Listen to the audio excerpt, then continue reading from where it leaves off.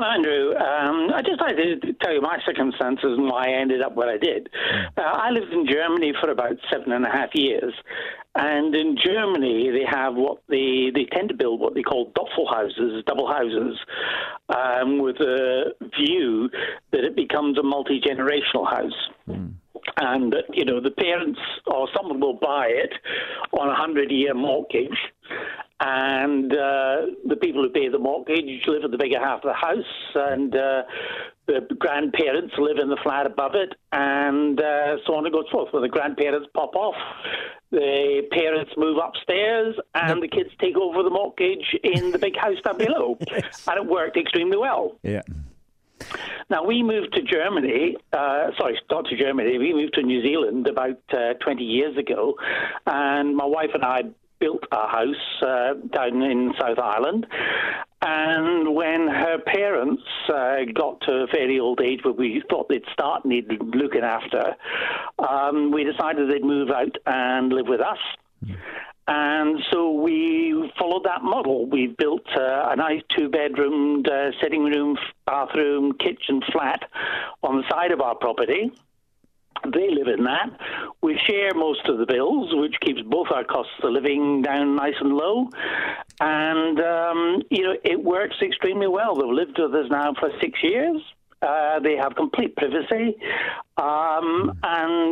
It had no problems at all. And it works extremely well for both of us. I think the trick is actually having some sort of separation, is it not? Because if you end up with everybody under the one roof, you have to decide who is the boss of the one roof.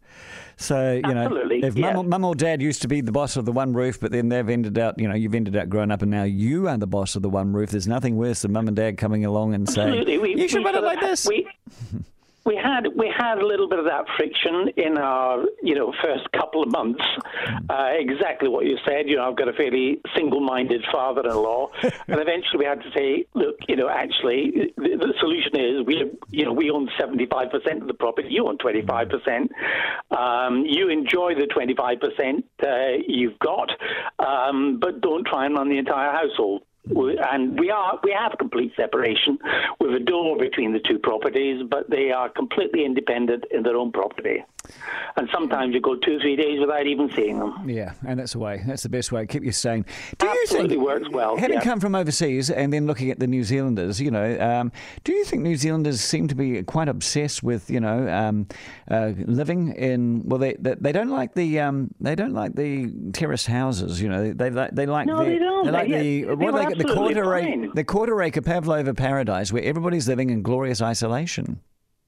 Yeah, it's when I left England, I lived in a cottage that was nearly just over 500 years old, where we had a well in the garden that used to service the whole street, and it was a tiny cottage. I'm only 5'10", but I had to duck, getting under the beams in the sitting room, and It was a nice way of living. It was different. We had a pub at the end of the road, and we had a tiny little garden, which meant absolutely no maintenance, and our life revolved around eating out, drinking at the local pub after hours, and generally having a good time. Yeah. I understand you're a multi-generational liver. Very much so. I'm living with my in-laws, so my husband's parents, and our 2 children. So my 4-year-old is currently sleeping in the bedroom that my husband has slept in all his life until he married me. Wow. And it has its upside and its downside, but it's fabulous to see the grandparents with their grandchildren. Like, that is just heartwarming, and everything that I don't like about being under someone else's roof, I just put that aside when I see how happy my grandchildren and my children are making my husband's So I think what I'm talking about here is there's a bit of necessity when it comes to you moving in, right? Yes. I wouldn't have chosen to do this. Yeah, the question is, are we getting close to a point where people will actually choose to do this, realising the benefits of it, even though, at the moment it seems anathemic to us? Yes, probably. Well, as housing gets more and more expensive. Yeah, exactly. Definitely. Absolutely. It's a bit of a squeeze. We've got my husband's overseas, but there's still 3 adults and 2 children, so it's a little bit of a squeeze, but we manage. Yeah. But we've always had it in our minds that when my husband's parents get older, they would live with us. Yeah. So are you going to go out there and buy property that actually can cater for you with maybe a bit more space, etc.? Yes, we already own one. We just can't afford to live in it at the moment. Wow. If that makes sense. Hence living with my in-laws. But yeah, it's absolutely the plan that Can I ask you how old you are? I'm more mature. I'm almost 40 in a few weeks, and I've got a 4-year-old and an 11-month-old. You're very mature. Very mature. No. I say that you're not. Well, you're late 30s. Okay. Well, the reason I'm saying you're very mature is how many people in their 30s actually start thinking anything more than 20 years ahead of themselves. And those future things. It's very much paycheck to paycheck, time to time, and precept to precept. Somehow it's ingrained in your head that round about then you should be having children and then you should be buying a house. But you never actually sit back and think, what's going to be happening in 20 years' time? And you're already doing that, Charlie. Oh, well, I certainly hope that the grandparents have longer than 20 years of independence, but they might not as well. You don't really know what's around the corner. No. I didn't foresee that I would be, like a year ago, if you told me I'd be living with them, I would have laughed. But it's been much better than I actually thought it would be. Yeah. And my boys love it. Yeah, exactly right. And you're free to go out any night you like. Oh, please. If I'm in bed at 8, I'm happy. Hey, that's a great call. You know a bit about I have an 11-month-old, right? Yeah, of course. Yeah, I forgot about that. Yeah, but you do have inbuilt, unlike an inbuilt vacuum cleaning system, or you might even have that with your parents, the parents there as well. No, but you have inbuilt babysitters right there. Yes, inbuilt babysitters. Yeah. And I'm doing the cooking and cleaning as to pay them back for having us in their home. So that's good. Swings and roundabouts. And are you going to charge them rent? When they live with us? Yeah. No, they're not charging us anything to live with them now. Oh, you see, now there's the thing. That's quite amazing because I'm now saying, well, let's not sell the house. Let's let the kids stay here a bit longer, even if they move in with someone. But definitely, I'm going to make them pay rent just to aid in the general, accrual of capital to get by in this world. And that would make sense. I guess, I'm older, my husband's older, and my in-laws are older as well. So they're just happy to be able to help us, which is lovely. They're amazing people, and they're happy to help us in our time of need. Charlie, you're an amazing person too, and I thank you so much for your call. Nancy, hello. Hi. I'm in my 80s, and I've got an interesting story that goes right through my life from when I was a teenager. I married in my teens, and my husband and I decided we wanted to travel because his family lived in Europe. So we went to live with my grandmother, and we boarded there, and we went to work, and she had a couple of jobs each and saved our money. And we went overseas and lived with his family for 18 months. Living with my grandmother was good because she liked to get the extra money as well. She would take off and go and have holidays with her sister, and she was able to do that because she had the extra money. Yep. And then when we came back, we went back there and we stayed there, and eventually we went our separate ways. And then I remarried, and we had a couple of kids, and we lived in a house, and his mother came out from Europe as well, and she lived with us, and it was great because I had a built-in babysitter. We'd go away for weekends. She was happy for me to go away because when I was away, she was in charge, and it just worked so well. And all the kids in the neighbourhood would come over when we were away, and she'd make things for them, and it was really a good time. And I think people don't look at it from that angle. Then eventually we moved again, and my mother-in-law died, and I had a house with that was in 2 flats, and my daughter, her husband, and 2 children lived there. Wow. Next door. So, and now I live alone in a 2-bedroom house, and every time my grandchildren might have a disagreement at home because they're both at home with their mother, they'll come and stay maybe for a month or 6 weeks at my house.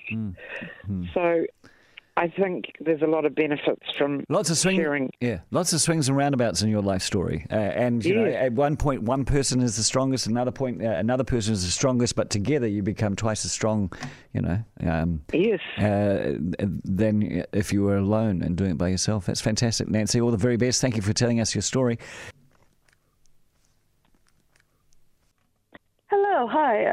I was actually calling because I kind of come from the opposite side. So instead of our family, our parents coming to live with us because of, aging concerns and needing care, it's actually me and my husband who are both disabled, and we had to sell up our home and ended up having to move in with our parents. But of course, because there's no disabled private market that we can go into.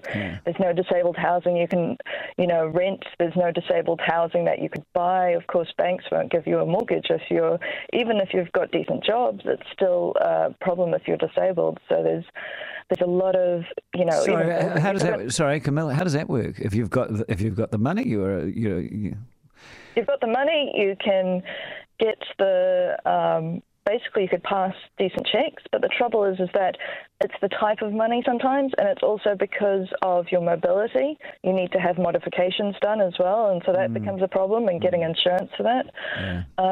You have a lot of difficulty, I guess, because you can't access the private rental market. So even in my mum's home, I'm bunking in her lounge, but my husband has been forced to live all the way in Dunedin. And I'm up in Auckland because he kept on falling down the stairs because of muscular dystrophy. And you get used to it when you're disabled because it's just an everyday thing. You fall, and when you're young, you can bounce back a little bit quicker than when you're older with sort of worse bone and joint problems. But the trouble was that each fall gets progressively worse quite often. So for him, and what's your disability? And I were now separated in completely different cities. So what's your disability? ME. So I've got POTS and ME. So quite often I've got specialists up in Auckland I need to go see, and for him there just wasn't any place for him to live in Auckland. Literally, like when you're disabled, you'll often be prevented from even accessing state housing care. You can't even access a state home, and because there's no private rental for a disabled person, you've got no choice. And we had our own home, we owned our own home, and we had previously access to a mortgage when he was less disabled than he was after the muscular dystrophy got progressively worse and before I got ill. Okay. But yeah, it's kind of like changing situations you never predict. And with us, we'd always had a plan that we could modify our home, but when the disability got worse, the bank would not loan us money to modify the home, but they would, allow us to sell. And so the parents can help or not? Not really. It's problematic because when you've got mobility trouble, a lot of New Zealand homes are not designed for mobility issues, and so the bathrooms are quite often dangerous. This is why my husband's falls got worse, because they just there's a lot of stairwells that don't have adequate safety, and there's not a lot of care for New Zealand modifications that you can put in. So my husband couldn't even get his wheelchair in the house because he couldn't get through the front door. Look, so I totally understand. Up crawling and pulling him across the floor, and so he gets dragged a lot. And so that's the kind of thing, is you kind of get that issue where New Zealand homes, multi-generational living, in theory would be good, but the reason why people go in not for these terraced home sort of ideas is because when you're thinking of it when you're young, sure, a terraced home is lovely. But when you're older, if you have mobility trouble, getting up to the next level can be extremely painful and extremely dangerous.